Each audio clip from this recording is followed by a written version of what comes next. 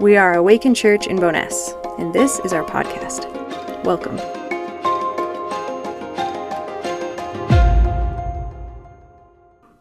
Hello. My name's Kara, and I have the pleasure of inviting you guys into the season of Advent, which obviously is the time of year globally and at our local church where we anticipate celebrating the birth of Jesus. But I also want to welcome us into more than that, because the meaning of Advent goes well beyond that. The word Advent, I learned, is a Latin word which means coming, and it's translated from the Greek word parousia, which refers to the second coming of Jesus. And so Advent is a season of waiting for what is to come, where we wait to celebrate the birth of Jesus, but we also wait for the second coming of Jesus, the birth of God's new creation. And Jesus' birth is the beginning of that, but it certainly hasn't come in its fullness. So Advent is a season where we anticipate being saved by God. And not only that, but Advent is also rich with a lot of metaphor around light and darkness, which you can see in the room today. And it's perfect then that Advent comes for us, like Nikayla said, at the darkest time of year in Alberta, because we're literally waiting in the dark for our days to lengthen as the earth turns towards the sun. And we're also reflecting on the spiritual darkness of our broken world, waiting for the light of Christ to come and make all things new. So Advent is a season of light and of darkness. It's a season where we wait in the darkness for the saving light of God to come. And today we're going to reflect on two passages which have already been read for us. Luke 1 and Isaiah 30. And in these passages, much like us, God's people are waiting for Yahweh to come and save them. So we're going to begin in Isaiah 30. So to give some context, at this point in Israel's history, they're split. So there's the 11 tribes of Israel, that's Israel. And then there's the nation of Judah, which is the tribe of Judah. And at this point, I think, Nikayla, Israel has already been wiped out by Assyria. They're out of the game. And Assyria is the dominant empire at the time, and they're descending upon Judah. And Assyria at the time was known for its undefeatable army and cruelty, so Judah panics. And instead of relying on God, the Old Testament tells us that Judah instead turns to Egypt and makes an alliance with Egypt. And there are a couple of issues with this alliance that they make. And the first is that it's a direct violation of the covenant that the remnant of Israel has with Yahweh. And the covenant said that Israel would rely on Yahweh, and in return, God would protect them. And now it's ironic because God first displayed his faithfulness and his power by freeing his people from Egypt. And now God's people are betraying that covenant by going back to Egypt. What's also problematic, though, is that at this time, Egypt is just a shadow of its former self. So even if Judah wasn't betraying their covenant with Yahweh, Egypt would not be able to help them. So Egypt eventually would also be defeated by Assyria and would be overthrown.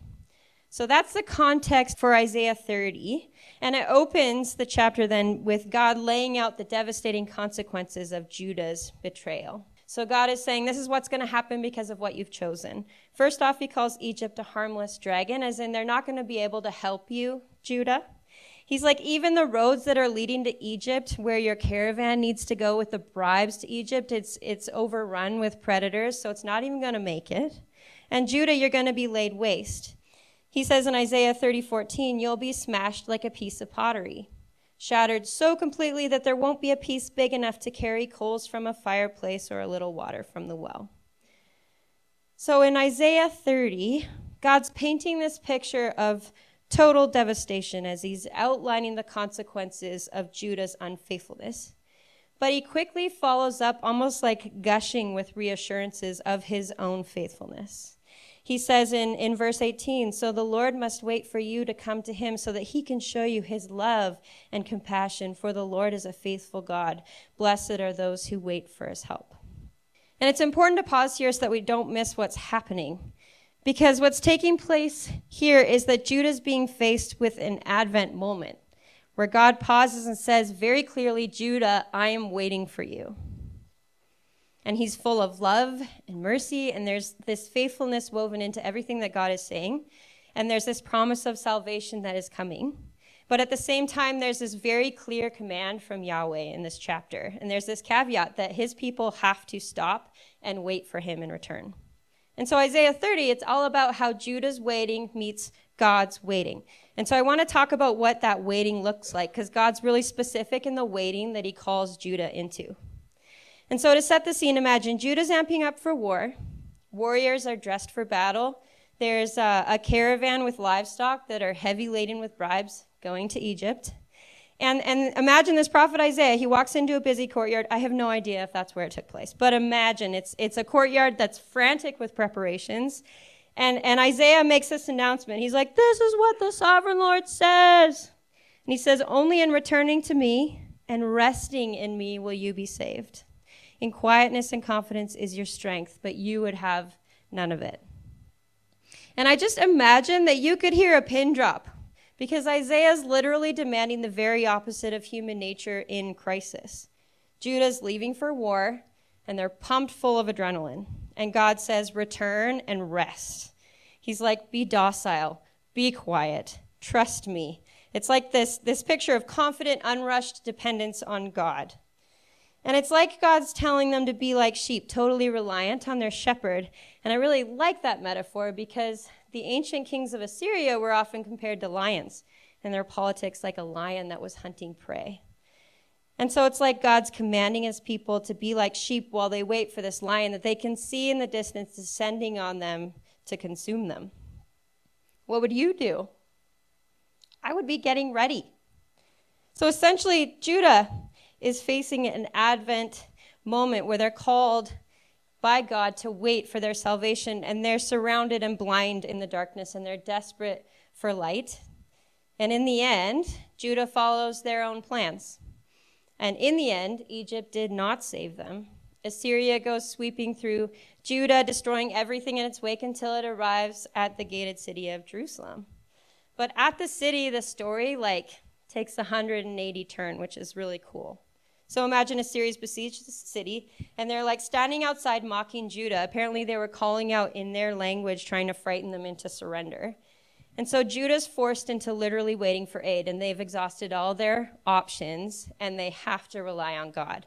And King Hezekiah, who loved God deeply, finally stopped listening to his advisors. He prays this beautiful prayer, and he relies on God to save them, putting his full trust in Yahweh.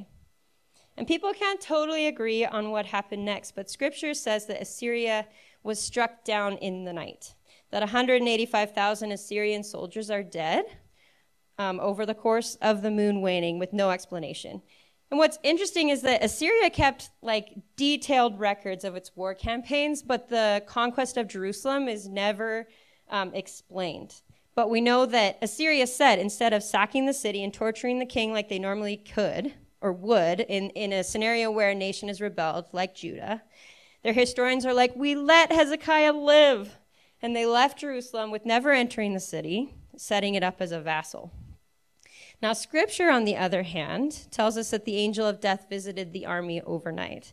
And we don't totally know what that means, but it could be literal, an angel appeared and booped people on the nose and they fell down dead throughout the night until 185,000 were gone. That's possible. There's another theory that mice infested the camp and spread the bubonic plague, killing swaths of warriors. We don't know exactly what happened, except that when God's waiting was met with Judah's waiting, salvation comes like a thief in the night. Kind of. Because this story is so epic, where Judah turns to God and God saves. But big picture, Judah's now a vassal of Assyria. They've been conquered. And the salvation that God's describing in Isaiah 30 is not fully complete. In verse 25, God promised, in that day when your enemies are slaughtered and the towers fall, there will be streams of water flowing down every mountain and hill.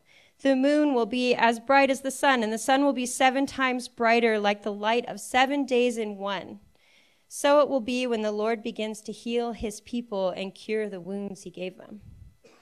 And so it's very clear at the end of this story that God's promise had come to be, but not fully.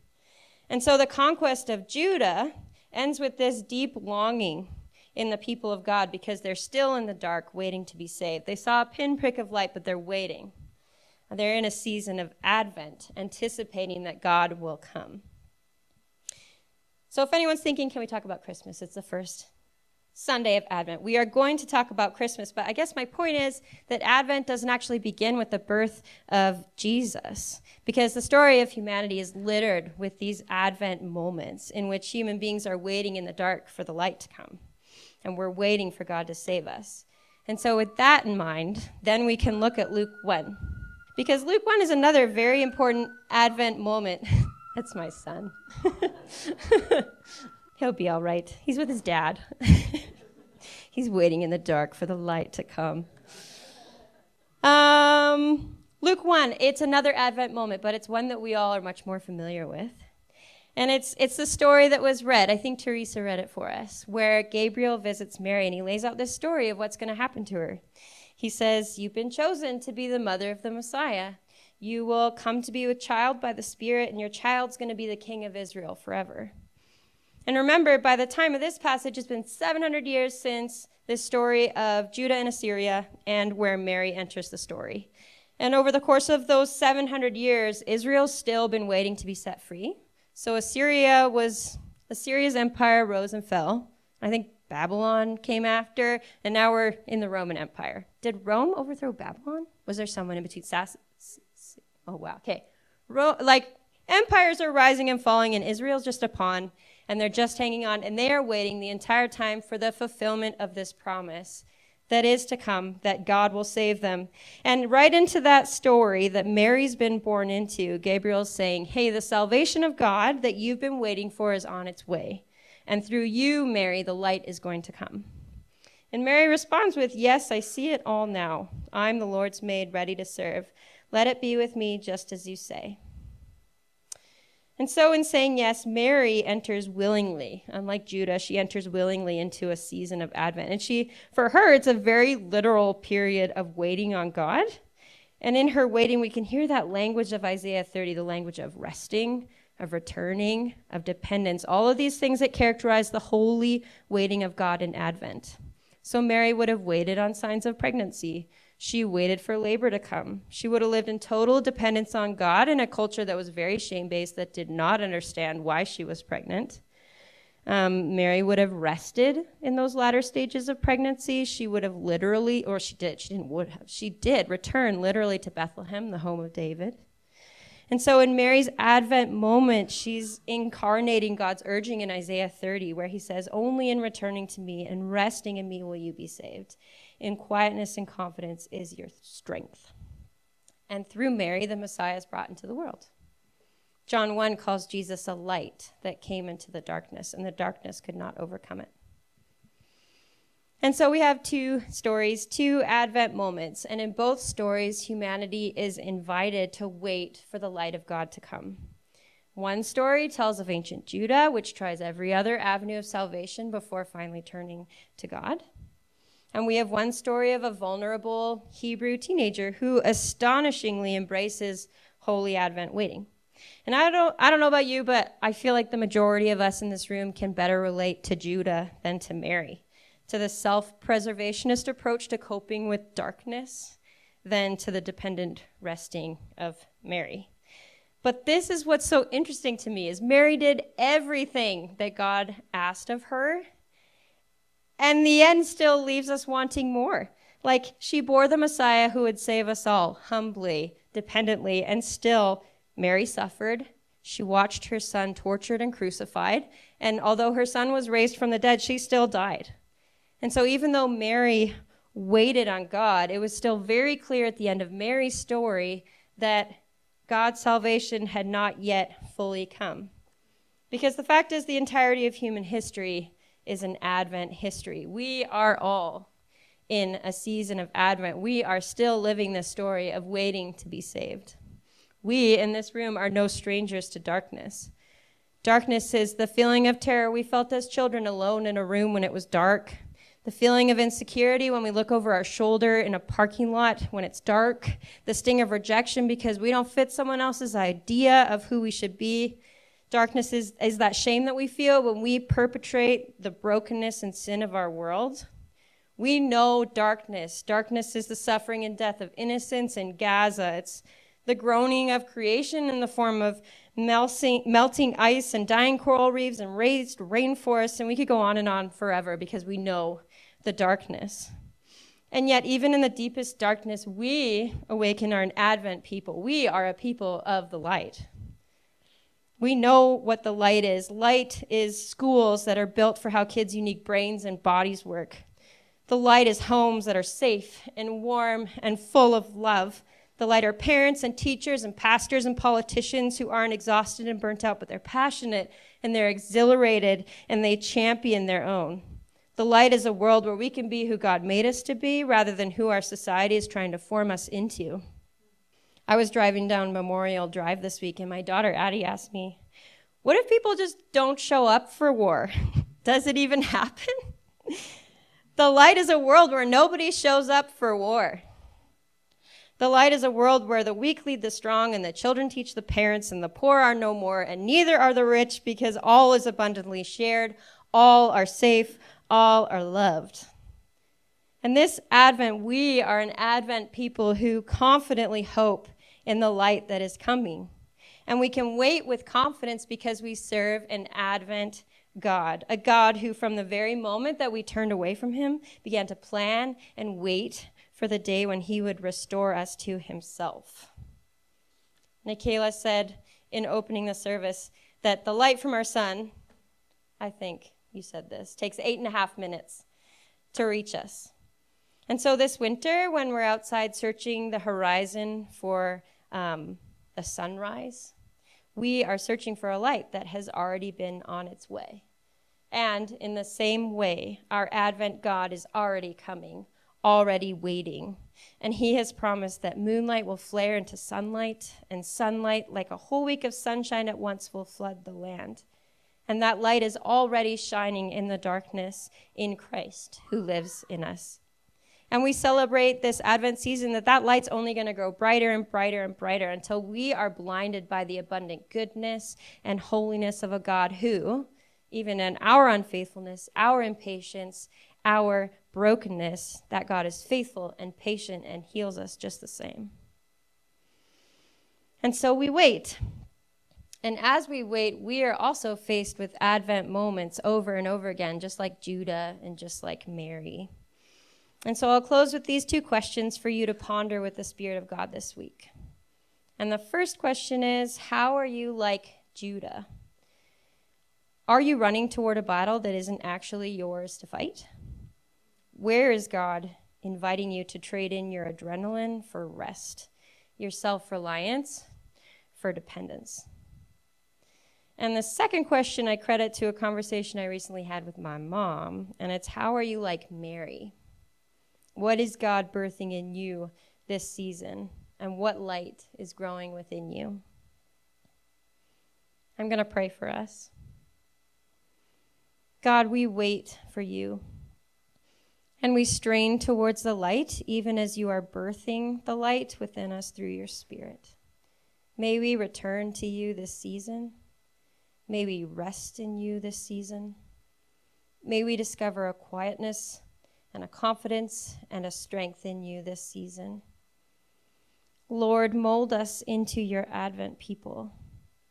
And Lord, we know that you are on your way, but may you come.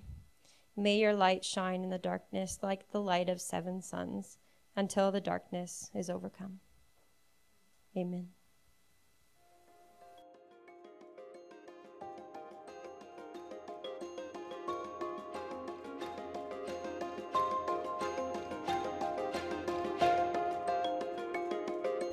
Awaken Church is located in McKinstis, specifically the neighborhood of Bowness. Most of us are settler descendants who have benefited from the legacy of colonialism and forced assimilation, which continues to harm the people of this land. We are committed to reckoning with our history and taking action towards reconciliation as envisioned by Indigenous leaders and knowledge keepers. Treaty 7 was signed not so long ago between the sovereign nation of the Blackfoot Confederacy, the Stoney Nakoda, the Tsuut'ina, and the Canadian government. We honor that at the heart of the treaty was a dream for a shared future, and we wholeheartedly believe in this dream. For information on who we are and how you can support the work of Awaken, check us out at awakenchurch.ca. We are also on Facebook and Instagram at Awaken Bonus.